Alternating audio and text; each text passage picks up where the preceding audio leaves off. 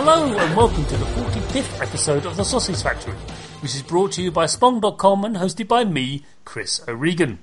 In this show, we interview video game developers and ask them about their starting industry, what their influences are and who inspires them. Split into two halves, the show initially focuses on the developer themselves, and in the second half we discuss the game they're here to promote, which in this case is Geometry Wars 3 Dimensions by Lucid Studios. Craig, who are you and what do you do? Hi, I'm Craig. I'm a creative director at Lucid Games. So I basically... Sorry? That's the first question. Okay. Yes, so that's what I... We start easy. We start easy. Yeah, like any video game, we start really easy, and then there's like a, bit of a... Well, we're getting that wrong, so that's a good start. So, yeah. I'm creative director at Lucid Games. One of the sort of guys who helps work with the teams, helps sort of establish a vision for games and sort of develop them all the way through. So kind of a design-led, obvious project sort of role. Okay.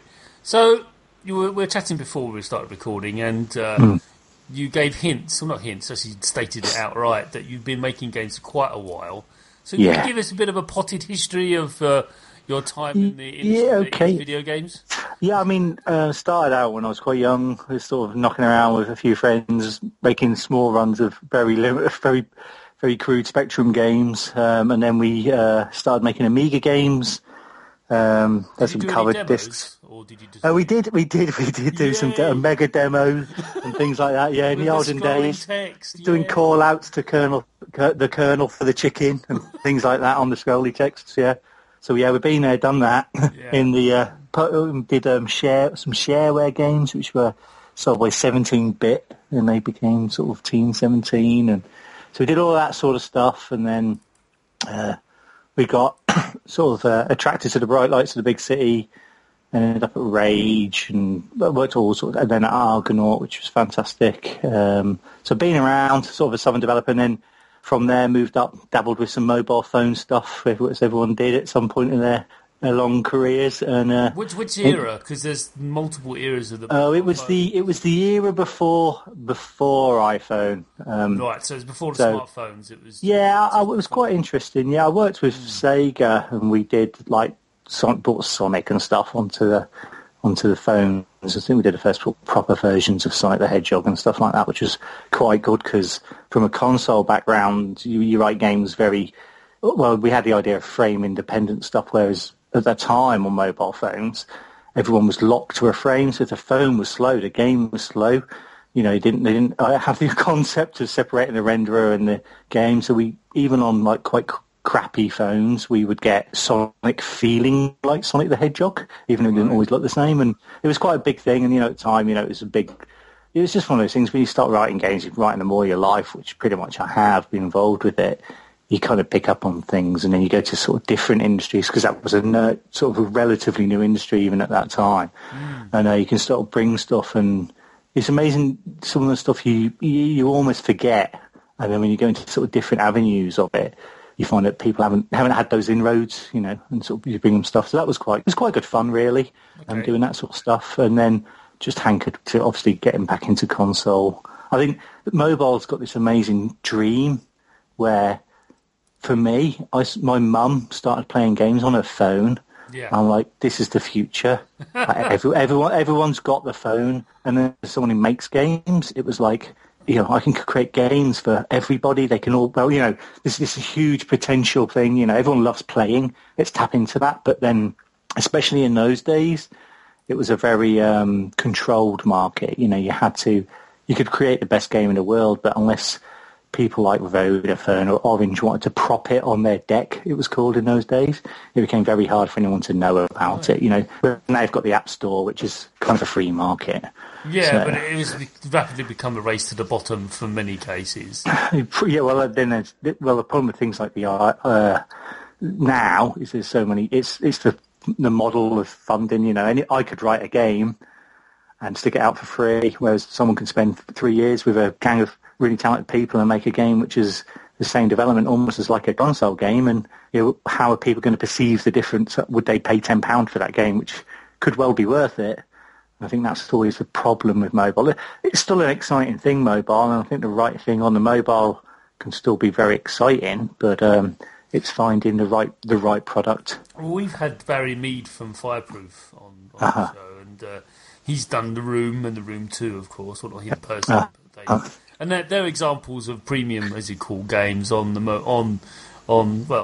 smartphone platforms. Let's call it that. And brilliant, fantastic games that do have a beginning, middle, and end, and no microtransaction. That's it. That's you just, and he's very much a stalwart of you can still make regular games on those platforms, and people do with varying degrees of success.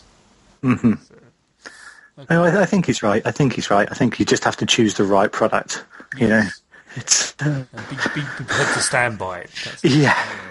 Yeah. So, but you didn't go into that realm. You went into consoles. Yes, went back to consoles again. Was that on the 360, was it? Or? Yeah. I mean, basically, I've pretty much made a game for definitely every console. I think pretty much since the PlayStation 1. And I think it was So we were back then. It was we did launch Xbox titles and Xbox 360. So yeah, we'd say now we've obviously right up to date with Xbox One and PS4 and stuff like that. So I think it's an amazing time.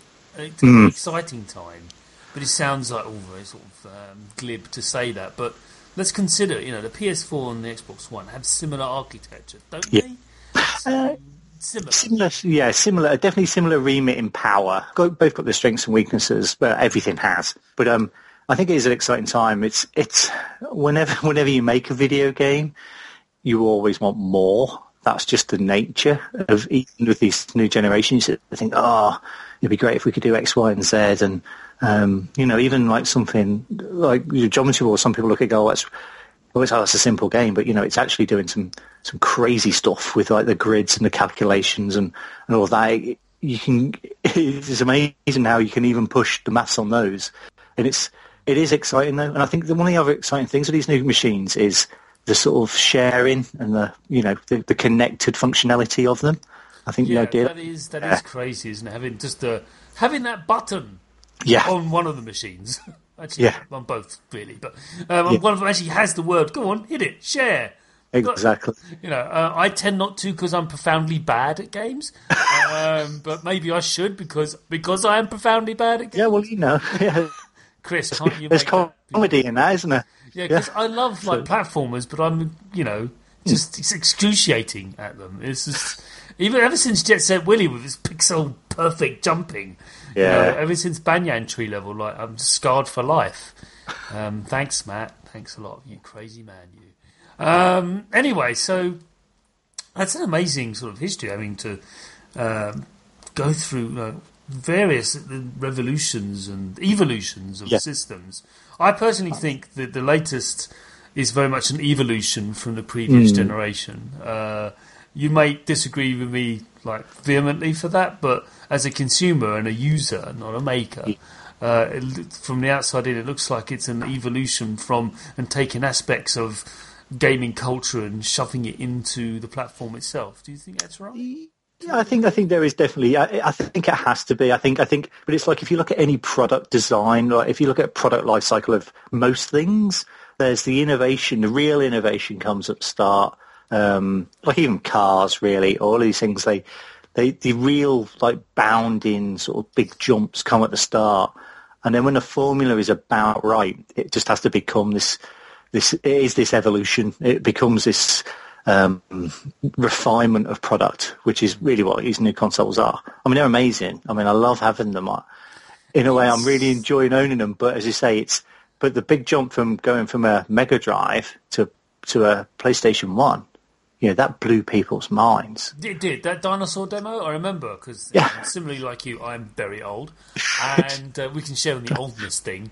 And I remember first getting hold of PS1, and it just looked, it wasn't called that back then, because it was a PSX, I think.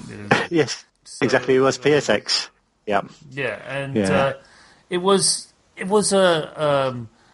Wipeout. That was amazing. Yeah. Playing Tekken, which again I loved Way of Exploding Fist and stuff, and playing those beat 'em ups all those years. But that was at the time it was the pinnacle. Going, this is ridiculous. This is just ridiculous. Yeah. So very very excited. Exciting time for seeing those 3D visuals, and it was a definite leap. And I do believe that the leap from the PS1 to the PS2 was, or whatever generation I call it, because I love the Dreamcast as well. Dreamcast. I was going to say, to be honest, the Dreamcast, that generation, the unsung hero. Let's be clear, because I have a Dreamcast and it's still working. Thank you very much. Yeah, I was actually going to say, there's still one under my telly next to the. To be honest, talking about games that I'm playing, I still play quite a lot of shoot 'em ups on Dreamcast. There's an amazing classic shooters on Dreamcast. Oh, you mean the up and downy shooters? Yeah. PSs, okay. Scrolling shooters. Yeah, I call them lefty righty or up and downy. Shmups, proper shmups. Proper shmups, yeah. But so it's a long history. Who do you think? What do you think you gain influence from? What is the thing that you've found over the years you've gleaned the most from? It doesn't never be one thing. It could be just a medium like literature you've generally got your stuff from, or science fiction films, or I don't know what. It's a weird one, really. I mean, one of the things that I know it sounds really really weird, but I love everything outside. I kind of like looking at things like pop culture. I like looking at sort of film magazines and stuff like that. Yeah. I find them really inspiring in certain ways where there's a lot of people, a lot of thought, and a lot of real sort of I'm trying to think of sort of futurist isn't the right word, but people who predict trends, and a lot of the links within Hollywood, because obviously if they're going to invest $200 million to make a movie, you don't want to be making a science fiction movie where in 2 years' time people are going to be mad into X, Y, and Z. And at the same time, you get these amazing art directors and all of these. Sometimes an image can be enough to inspire you to create a game. And then, you can look at something and think, wow, that's amazing. Imagine if you could do this. Or imagine if you took it and you would twist it in such a way you could be in that ship, or you could be in this environment or this scenario. How could I play in that? And I think that's one of the things I think is really fascinating. I love toys as well, actually. To be honest, I'm a big kid. Luckily, I've got kids, which it doesn't make too bad. But I think you can, when you play with when you want to play with kids, or you just look at toys, I still love going around toy shops. And I think that's your parent, otherwise. Yeah, exactly. Yeah, you have to be careful. Yeah, I mean, I'm not other people's kids. I have nieces and nephews. It's all right. And stuff, and it's still exactly. I don't like going in those places. Like, am I going to get arrested now? Probably. I know I'm being silly, but it's always Star Wars figures. You always get grown men by Star Wars figures anyway, don't you? So you can always. It's. I think toys, film magazines, they kind of really interest me, and I think just trying to. The other big inspiration for me as a young child was I grew up by the seaside near Great Yarmouth, basically. Okay. So from a very early age, like the 70s, when games machines were brand new. I mean, we were talking like you go and play black and white versions of like Space War and stuff like that.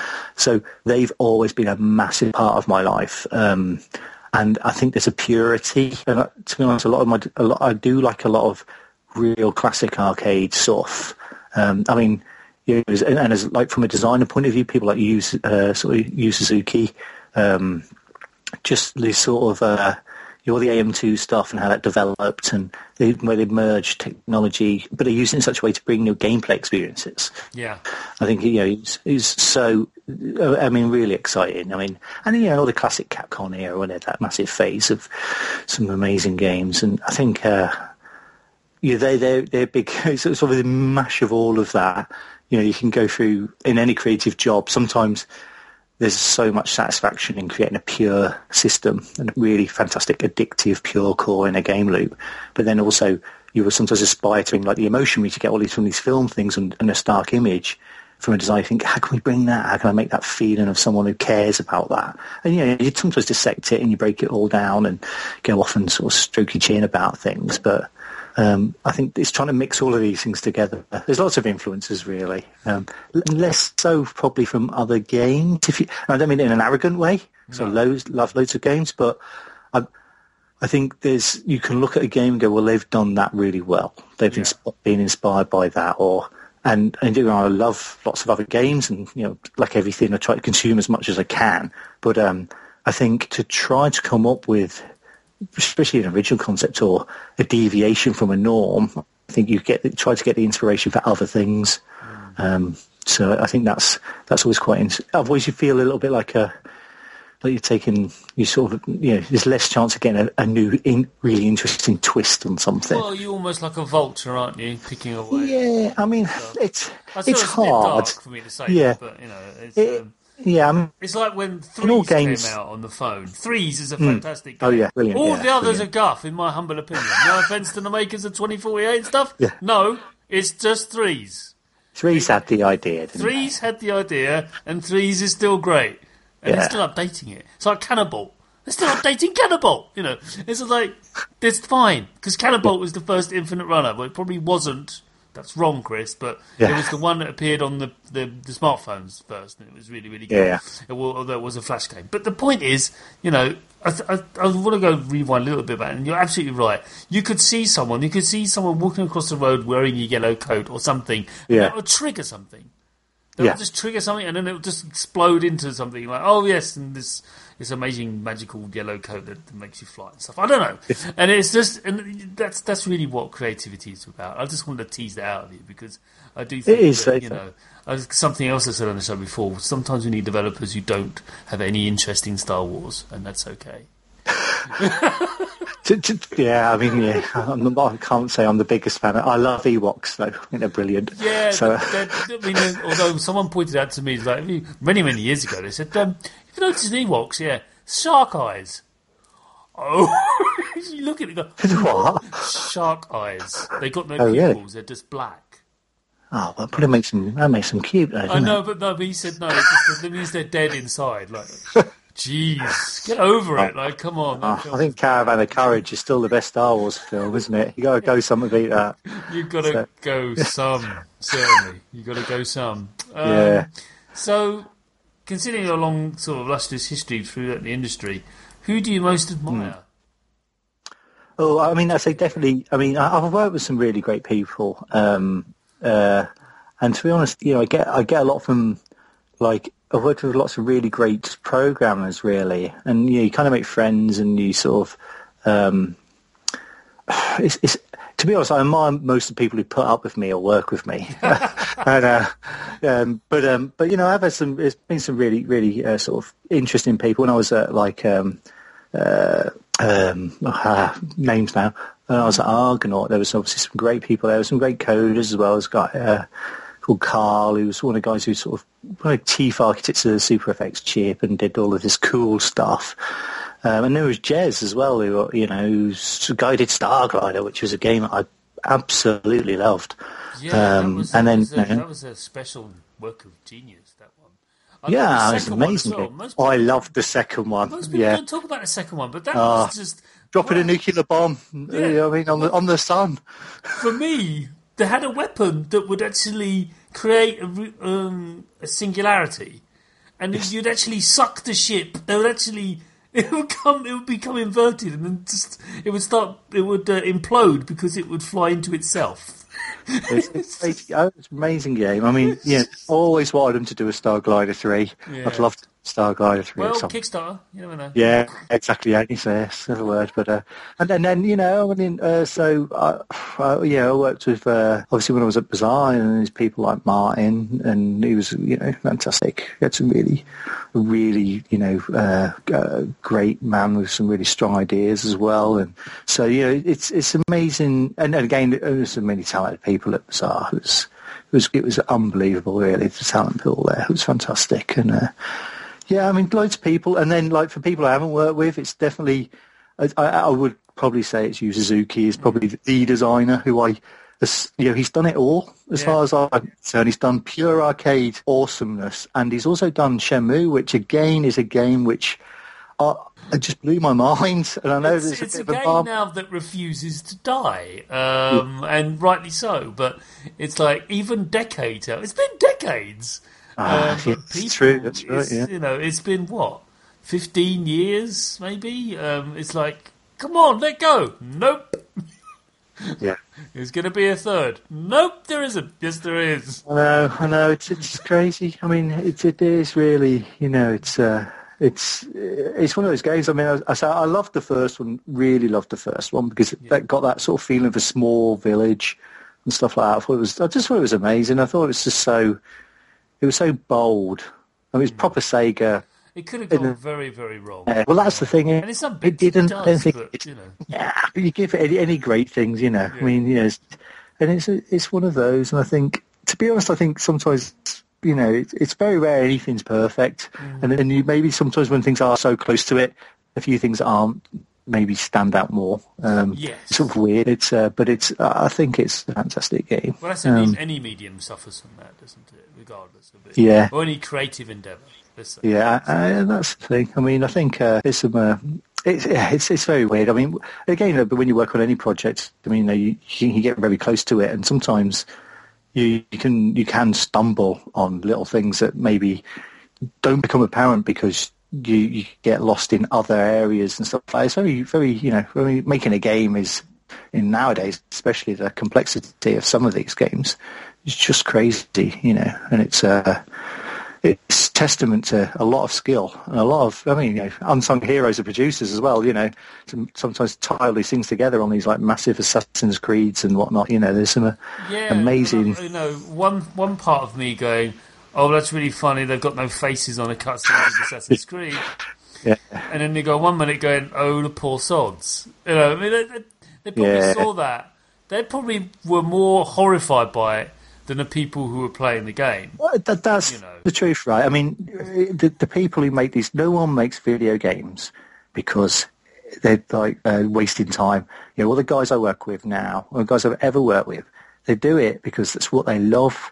Yeah. And no matter if you're doing a Weetabix game or you're doing, the truth is you're trying to do your best in the scenario you got, and it's sometimes you can work on a project and think, oh, it's a nightmare. This is going to be a nightmare. But you don't sit there and you still think, well, how can we make this the best we can in this situation? And, and these things, they do happen. There's not one person who wanted that to happen, do you know what I mean? No. So I thought it was quite... I was both horrified by it because it looks ridiculous. Like, where's the fact? Oh, and there's another great video. There's a... I have to link it to it in the show, but there's this great video where... The two main characters, the main character, he's talking to someone behind a desk, and then these two figures, these two people just appear, and they're clearly not supposed to be there. And they start shuffling around and moving around, and the character walks through one of them, and it's just like, oh dear. And they look, clearly kind of embarrassed because they're like, we're not supposed to be here. They're not even acknowledged by the two because they're not supposed to be there. It's just like, oh dear, it's just oh, and it's actually it's a bit of comedy which is not required. It's like, I mean, they could have said, oh well, that's just that's the virtual reality unit not working. And they did do that in the previous games. They actually had that as their big MacGuffin saying, oh, don't worry, it's just a VR thing anyway. If you see glitches, it's going to be a glitch because it's just a, representation. Like, but you can only take that so far. Yeah. And missing faces is a bit, is a bit much. Yeah, I mean, that's the thing. I mean, the people who would be the most horrified would be the people who were working on that game when they saw that because they've been the ones doing the late nights. They've been the ones doing the work, and then it comes out, and you can guarantee this thing would be probably a fault, just a minuscule fault along the line that creates this big terrified result. But it's happy. I mean, and anyone who's written video games just knows that these things, days now, QA is amazing. I mean, in the olden days, we really haven't. You'd play it, send it, and someone might give it a once over before they send the floppy disks off to get duplicated. And I remember what was it? something on the Amiga. It was a Dragon Ninja. I think level 2 you couldn't actually complete it because you couldn't jump over. They didn't put a jump button in, and the second level you had to jump between like the different carriages of I think it was a truck or a train, and you just couldn't do it.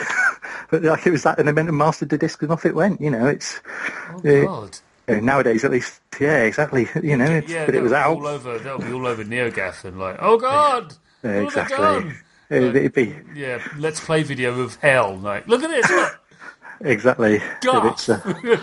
But and nowadays luckily we have QA and they do spot most of it, but such is the complexity of some of these projects now. It can be very interesting and terrifying and upsetting at the same time. Speaking of playing games that are not so terrifying, really bad segue though, especially when I just actually identified it as one, which means it's not a segue anymore.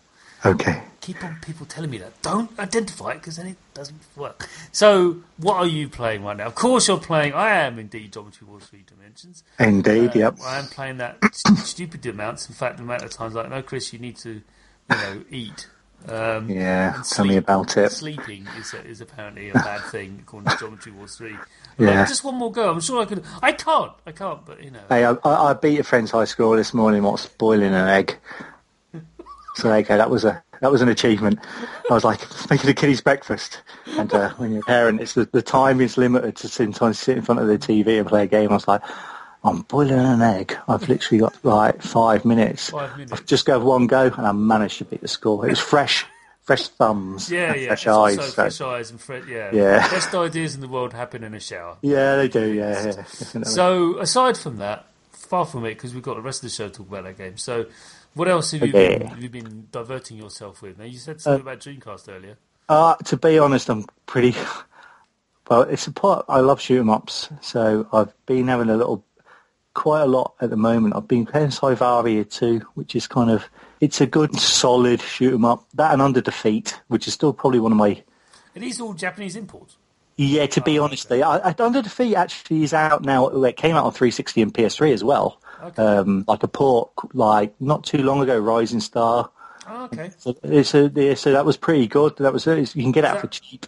And if you like more of a convention, it's like Choppers, and it's done by a fantastic studio called. Is that up and down or lefty righty? It's an uppy downy one but it's a beautiful one. But the same people did a game called Border Down, which is a lefty righty one in your terminology, and.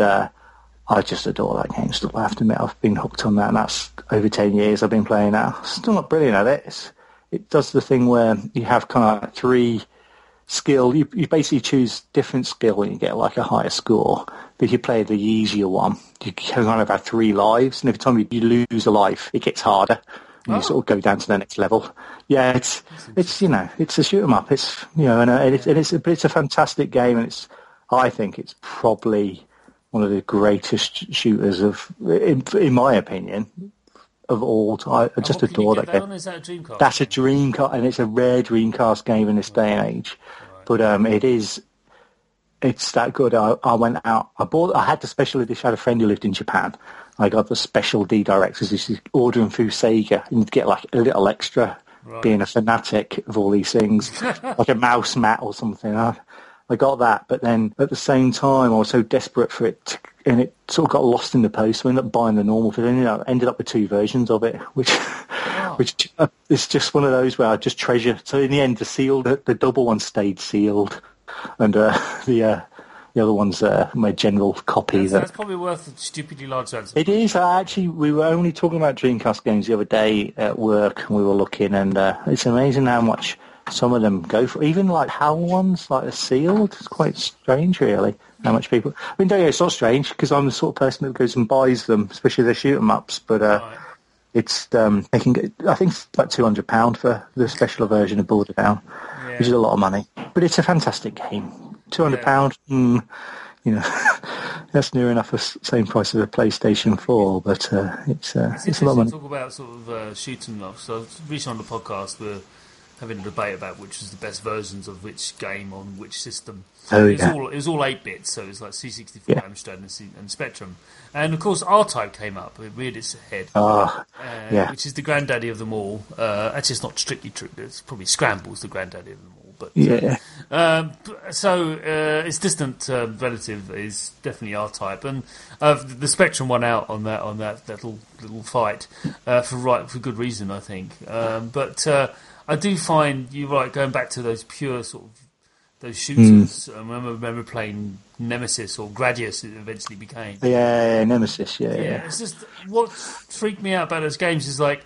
Just the bullet dodging. Didn't really comprehend that. It took a long time for me to go, so I should, don't let those, anything. Yeah. That's the first lesson you got to learn. It's like the circle strafe of shoot 'em ups is definitely understanding patterns of bullets and then negotiating around them. Yeah. And definitely now in your cave stuff is crazy, isn't it? Yeah, but it goes way more complex than that. I understand there's a lot more depth to it than that. But that's the first lesson I understand. And I understand on an intellectual level doesn't mean I'm any good at it.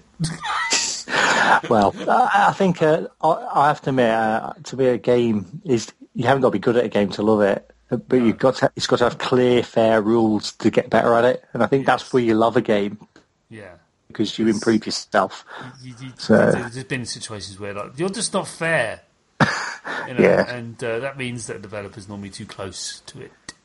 Yeah, it can. I mean, it's always a tricky one. I think, it's especially when you're doing a real arcadey style game, is you have to be precise. There's a lot of precision that comes into things, and then you have to, as a designer, you make that decision of you almost have to be quite clinical at times to say, well, that is fair if you're skilled.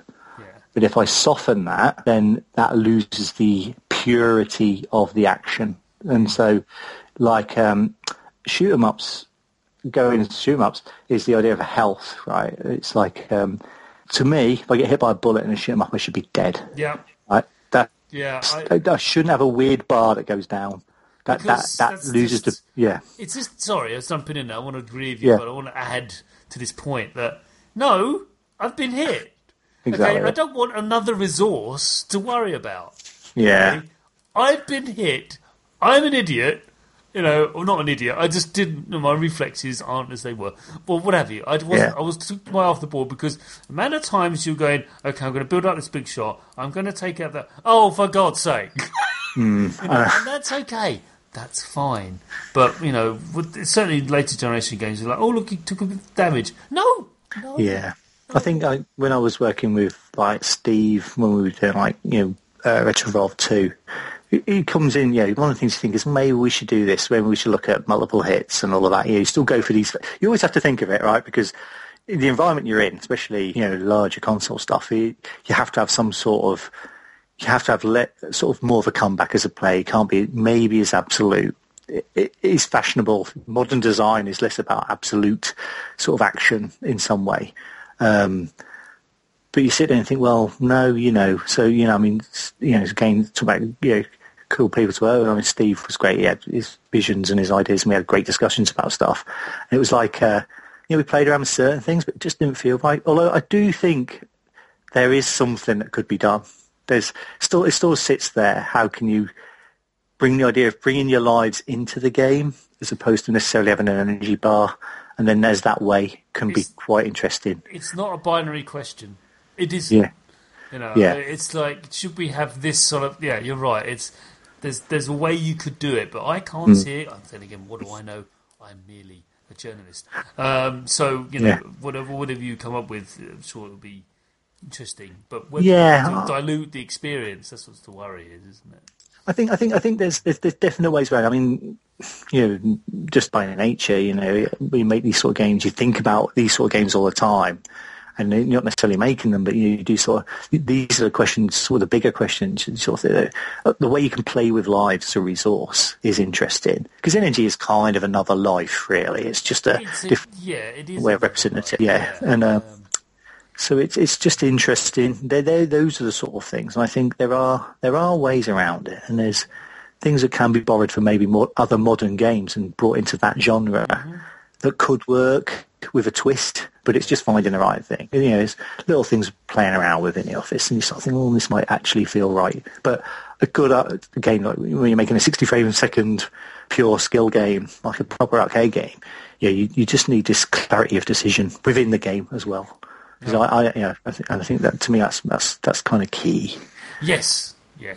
We've heard the word pure a lot in this discussion, so obviously there's that focus on that, and and yes, I have to agree. And there are some older arcade games that do actually deviate that a bit from. I think personally, Defender is. You think, oh, that's quite. Actually, it's a fussy game. Yeah, there's a lot of mess in Defender. I'm sure I'm going to get lambasted for saying this, but if you think about it objectively, actually play it, which is, you know, not that hard these days. You can easily get hold of a copy of Defender on myriad of platforms and have a go, or indeed play one of its, you know, variants.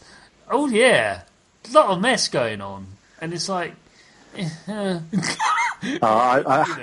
great game, but it has to be. Yeah, it's one of my all-time favourites. Still, that game, but it blew your mind at the time. But you see my point, don't you? There's lots of stuff going on. Like, we've got to pick up people. Then you got, otherwise these things turn into mutants, and then they start chasing after you. And like, oh no, I'm gonna go back to Joust. Yes, I mean, Joust is also a massively fantastic game. I love Joust as well. So, yeah. Okay, so let's continue the discussion on fantastic games, where we now take us through to the second half of the show, where we actually talk about Geometry Wars 3 Dimensions.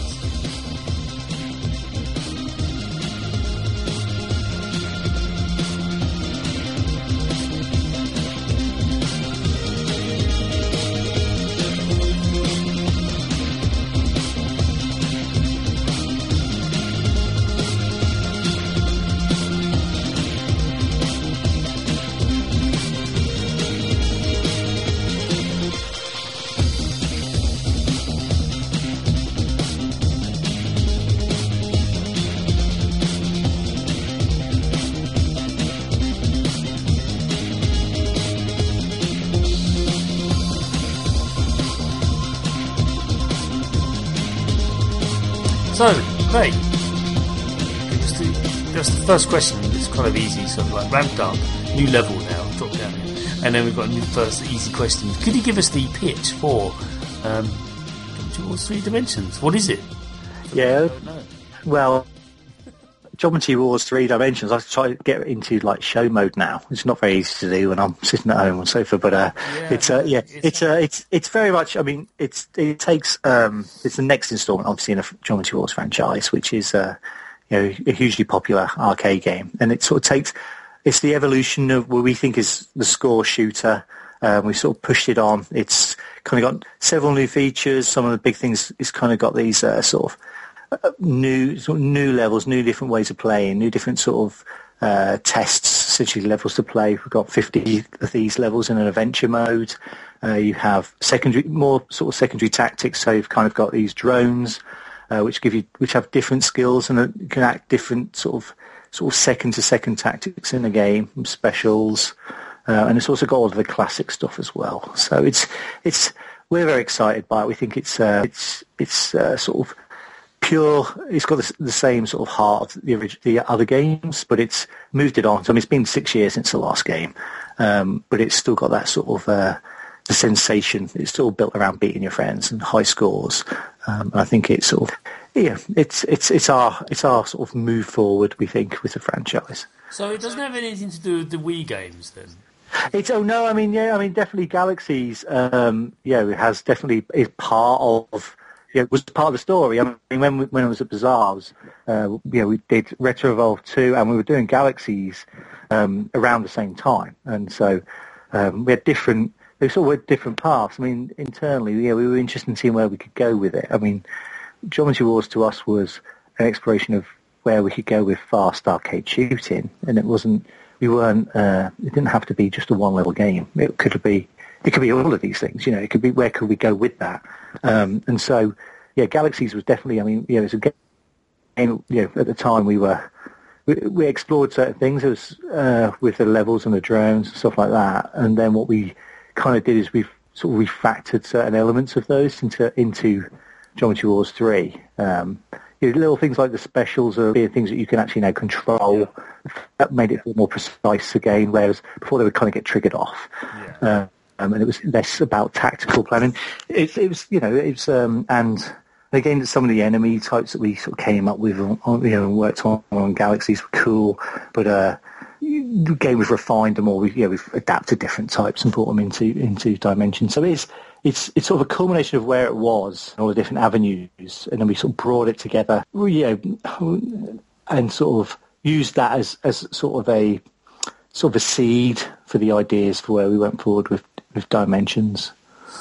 Okay, so our first question is not so much a design one, but it's more like how you thought the industry or the community, the video game community, would accept Geometry Wars, because I've written here my query, and I think it's a bit dark, but I've basically said the memory of Geometry Wars has faded somewhat, and along with the twin stick shooter, they kind of faded into and have been replaced by other kind of genres like match 3 stuff and all sorts of stuff like that. Were you concerned that this would have impacted on the success of Geometry Wars 3 Dimensions?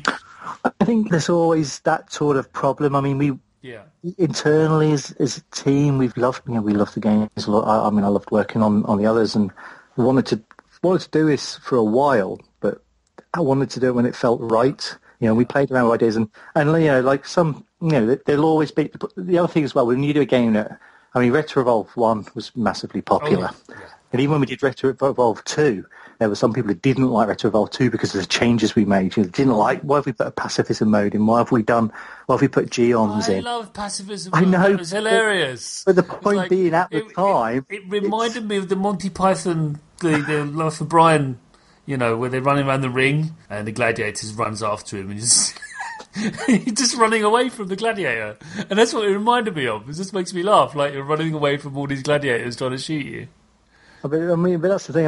It's a great mode, right? It's quite a good mode to zone out to and stuff like that. But so even when we went from Retro Evolve to Retro Evolve 2, we were like kind of concerned by that changes. So you're already braced for that to some extent when you do 3, when we were doing 3, because we're like, we are going to do new things. As you say, it's changed a lot as well. Even now, I don't think if we did Retro Evolve, the simplicity was fantastic, and the 5 levels or 6 levels we had in Retro Evolved, it was just based out thing. We brought more things in with 2, and there was other things we had that we actually took out. Even towards the end, we cut a lot of things out. And then we changed the way the lasers worked, the bullets that the ship shot. And it was amazing between 1 and 2. There was a lot of love for 2, but there was still a lot of people who didn't love what we changed, because of the type of game it was. We'd made these decisions, and, we stand by them. Geons, as far as we're concerned, are great for scoring, and they make a big difference. It's a risk-reward for those. Yeah, for me. And it also stops people hanging around. If you want to score, you've got to keep moving around. Yeah, that's quite common. For the first one, you just turn into a turret. Yeah, and then you can do that circling sort of thing as well, and you can survive a bit longer if you circle around, but you're not going to score. So you kind of you can be more aggressive once you bring the geons in. Yeah. And it's been and we knew, so from that I knew personally that going from doing a 3, you're going to get that. But we just made decisions that we thought, we were like, well, this is going to be a new Geometry Wars. We've been playing around with loads of ideas between the team and little things we wanted to do for quite some time. And then we were like, look, this is good enough. This is going to stand. It's got those, it's got the core. It's got the feeling that it's right for the game. Let's see if we can do this. And so, we made some decisions, like putting this adventure mode in and stuff like that, which might seem a bit odd on paper, but when you play it, what we found is most people are like, oh, it's a bit strange here. We've got all these levels. Don't get me wrong, some people just lapped it straight up. They're like, great, those are Geometry Wars, off I go. But others who are a bit more reticent to do it, they'd pick it up and they'd play it, and they'd be like, oh, and then they do realise that essentially, really, all they are, the game, there's just 50 new levels, really, with different sort of skills. With the texture underneath it, a little bit like Superstardust, which is fine. It is that kind of thing. We've got different, we've kind of got, There's lots of different tactics, and these games are about learning a situation and adapting to them and surviving through them. Yeah, I mean, John's Wars is about death. Yeah, the boss monsters are hilarious as well. They were.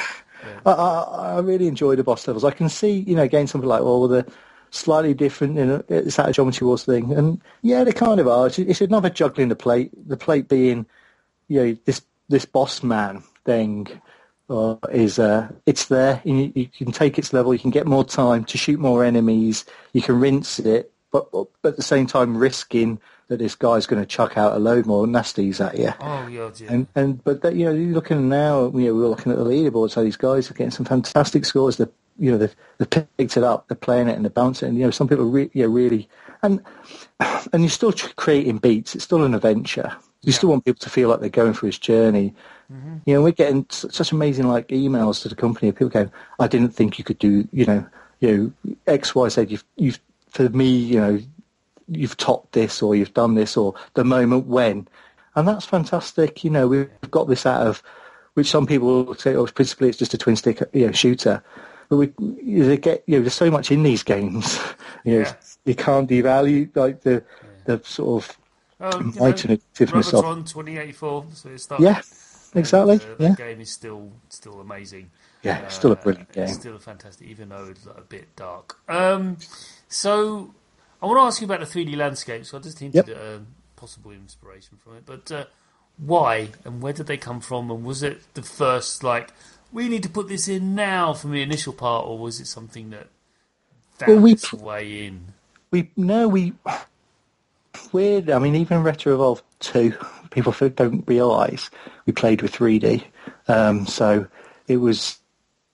In the end, we locked the camera and stuff like that. Mm-hmm. But it was cheat mode. You can you can find out all these sort of shapes, and you could sort of move the camera around and see that. I mean, it's still on a flat grid at the time. Yeah. But it was us thinking, actually, look, we can play more with this. We can do more with the camera. Right. And in the end, we were like, where can we go with this? And after 2, we were like, right, we're going to go further with that. It was see where we can go with it. So it's kind of always been on the roadmap, really, as something we want to explore. And with that, it's certain things like one of the things we refined for the, sort of within the game, and came kind of back when we started playing with 3D, is the way the enemies spawn. Every enemy spawns as a beam, and there's actually a spot of light appears on the grid. Yes, where it's going to come, and so good. And that. I mean, the game never spawns an enemy on top of you. You'll fly into its spawn. The difference being is that the game, the amount of frames you have within the spawn time is more than enough to fly even through like a spawn beam. And the way the enemies are always spaced, there's always essentially a space between them as well. They don't, it's kind of like, again, there's a. Don't get me wrong, I can understand that people go, well, that just appeared on top of me because they're static or whatever, they're not moving within the, once the beam's down, it will appear on top of you if you stay in its beam, but it's, there is time, and it's little things like that, I personally love timing it so I shoot the thing just as it appears. I think that's what, I personally think that's what the game is telling me to do. Yes. Might be wrong though. It's not. No, I mean. That's what I think it's like, no, there's a whole string of them right there. Take them out before they even appear. Yeah, I mean... and then you get the geomods right on top of it. This is perfect. You watch some of the videos now, some of the guys go on and think, and you can see them, they're reading the pattern before it appears. And by doing that, it gives you... It was one of those things, it was this kind of symbolism of the spawns and stuff like that. And I mean, even on the first level, we've been having a little bit of a battle on the first level recently, which is quite funny because it's obviously the first level because, and we're scoring 1.4 million, stuff like that. And it's, you kind of learn because that has a lot of the more sort of pattern-based spawns in that level. And it's almost like a weird memory test, Simon. You kind of like going, it's circle, it's double circle, it's so-and-so. And you kind of see them and you see them forming. Yeah. And you're just using them as like little memory, like little triggers. And you sort of take a different line or take a formation. To this day, though, I've got to say, whenever I see those green ones, oh no, you will die. Come on, go into a corner. Fast? Yeah, you will die. And they are. I love herding you into a corner. I know it's not the most efficient way to do it, but I herd them into a corner and then take them all out. The other thing with 3D, actually, which is interesting for the game, was one of the things we always wanted to do with 3D was because it gives us, was Retro Evolved, and Galaxies, they're all on a grid, and you've all got boards and borders. But as soon as you get rid of a border, you're changing the way the game plays then. And you've got nowhere to hide either. Exactly, and so that was one of the really fascinating. And to be honest, there's no better way than doing that than putting it on a 3D shape. Scrolling off one side to the other, or sort of like rotation scroller would be okay, but you I don't think you have as much of a. I suppose, there's different ways of doing it, but it was the idea of, like, we just thought it would gives you sort of more of a control, and then like the peanut level, for example. Yeah. So like the game, but you get the idea. If you get to like the top of a shape, you can quickly spin around it. So if like an enemy's coming towards you, you can get to the narrower part. If you're distance away, you can sort of whiz around and then come back, and you kind of get a run on it, if you know what I mean. Yeah, there's these little secondary tactics it by doing that. Yeah. And it's secondary stuff, and the neighbour stuff. All of the levels we put into the game, we were like, there's something here you can learn. There's a skill or there's a moment, and that was why we did it. And that's the guys put a lot of hard work. A lot of levels threw away. We didn't make a game. We didn't just go an arbitrary amount of levels. We just played with the game, and the way we've got a really good system where we can prototype levels relatively quickly, which is important for this sort of game. Because you have to be merciless and just go, actually, this is crap, and just get rid of it. It's like, that's important. Yeah. My last sort of penultimate question. There's one final question, which is a bit cheeky. Now, you probably won't say anything about this last question, but the penultimate one is really, I want to talk about the upgrades, because that's been an interesting development where you can actually have other things, something else following you around. Which when I first saw them, I kept on shooting at it. Yeah, because that's what everything else is on everything else is moving that isn't you. Is probably there's some colour theory involved there. It's white. Everything that's white doesn't kill you. Yeah, indeed. Okay. Well, you're helping. Great. Thanks for that. So, can you talk because the question specifically I have here is, how do you balance the levels with these helpers? Because Geometry Wars is renowned for its difficulty, and yet all of a sudden you've got this assistance. How have you balanced the levels with these assistants? Because they can be quite powerful. Yeah, they can. I mean, it's an interesting thing. I mean, what we did is you'll find a good player, probably like a ninja. We're talking ninja player can probably with a basic drone can 3-star. I'd say all of the levels in the game without any upgrades to the drone quite easily, and that's posting a pretty respectable score. But what we were kind of looking at was like, well, look, these guys, when you play something like Geometry Wars, ultimately you're going to get on, you're going to start posting scores, you're going to start playing with your friends, and you will be building. What we do with the levels is they kind of get exponentially harder. They kind of have this internal leveling system. So when I get a better drone, or I level up my drone, the game sort of, there's points where you will be more powerful because you've increased this drone, but the game will then sort of come around and it'll still try to get you in the end, if you know what I mean. And I think it's try to build that sort of system into most of the levels. That's kind of how we built it around to work with that and cope most of the times. And we haven't seen any exploits. People have been playing it now, but it's been out for a while, and we didn't think there was, and you are finding that, even like some of the pure shooter guys from like the other games, they kind of love the drones now because it gives them another tactic to bring into the battle, and they don't take too long to level up. Really, there's no like unfair level playing field. It might take a little while for someone to level up a drone, but really, once you start playing a game, you develop the skills because it's a training ground anyway, and then at that time the sort of leveling, the amount of geoms isn't crazy or anything to sort of give you a good arsenal of weapons, really. And you'll find, even when you're playing with your friends, you're kind of leveling up within around the same time. And it's another story to share. I've leveled up my drone level 5, and it's awesome, you know what I mean? Yeah.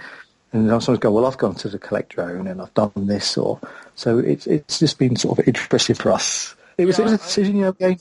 Yeah, so, I like the collect drone. Yeah. I think he's good. He just does his, I just don't have to worry too much about exposing myself to death. Yeah. Because he's doing that for me.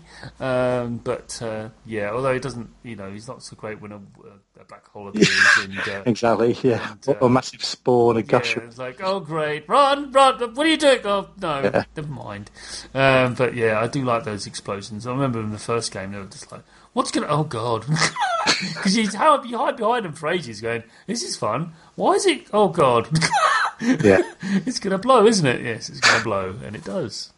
Excellent. You really did a great job of detailing that out because I just wanted to flesh that out because it is a key component to Geometry Wars 3 Dimensions. Speaking of key components and PlayStation, recently have announced that the PS Vita will have Geometry Wars on it, or Geometry Wars 3 Dimensions on it. Perfect platform, in my humble opinion, for this game. Because it's the screen, even the newer ones, it's still fantastic to have this thing flying across. It's wonderful. Although granted, you can do remote play on PS4 with this, can't you? Yeah, you can do remote play. Yeah, it does work. Remote play. It does work, and just like Resogun did or does.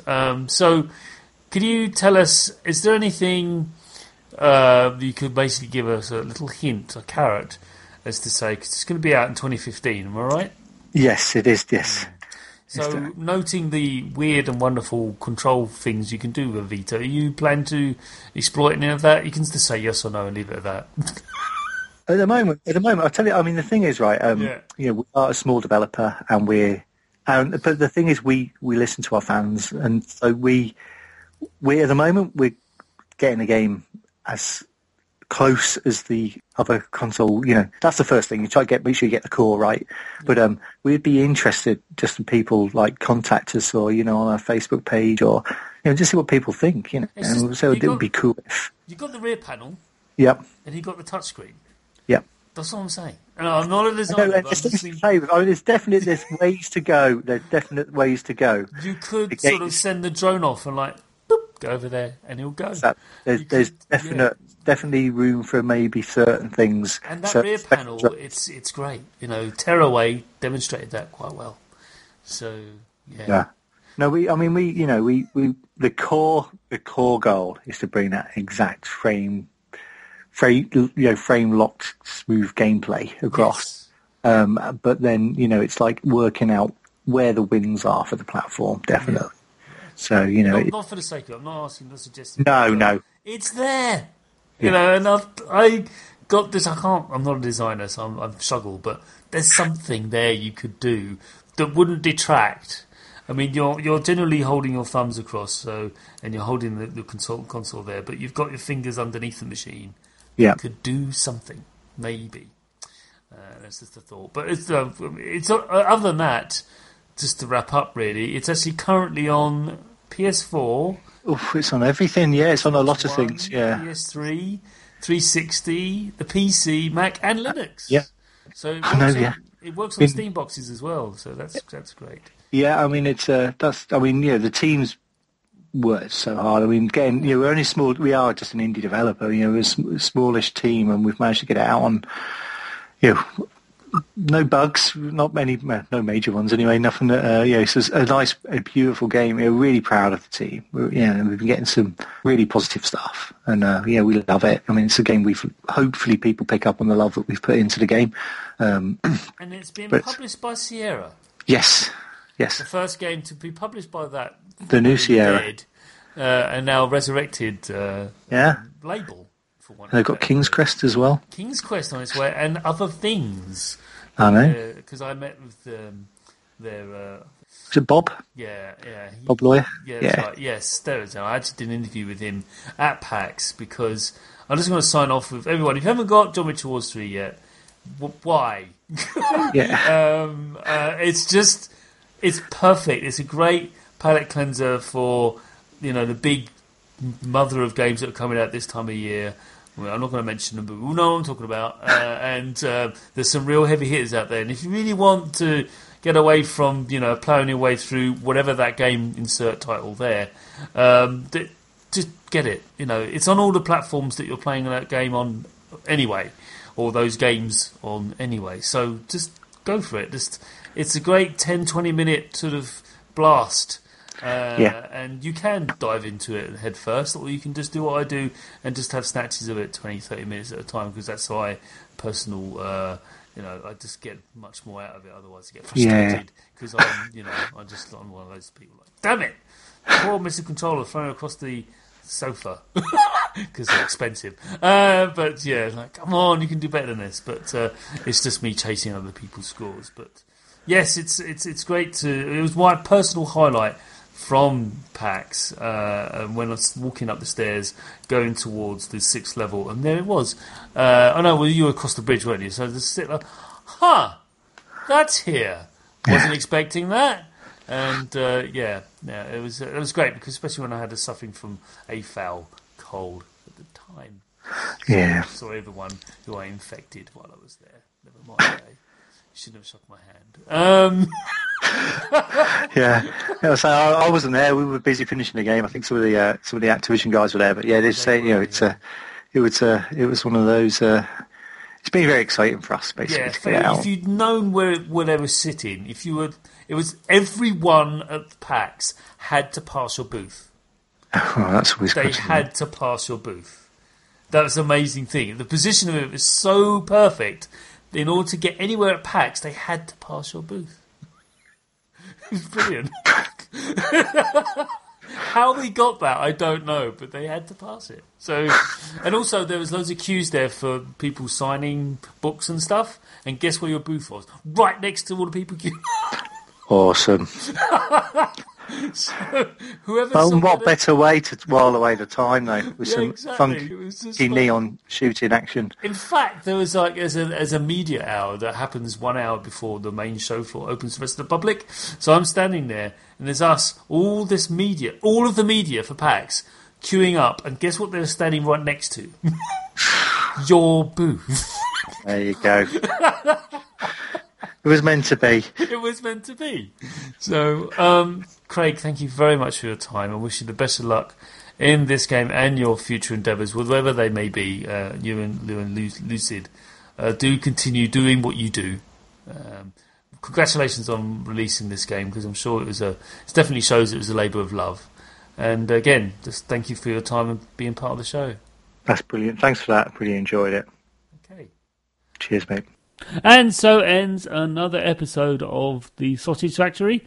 Do leave us an iTunes review, and you can also, don't forget, listen to us on Stitcher.com. So just go to Stitcher.com and you can stream the show from there. You just look up the Sausage Factory and you can find us.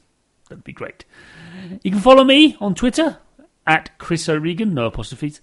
And if you want to email me any feedback on the show, or actually you're a developer, you listen to this show and want your game featured on it, please do email me at chris@spong.com. Bye!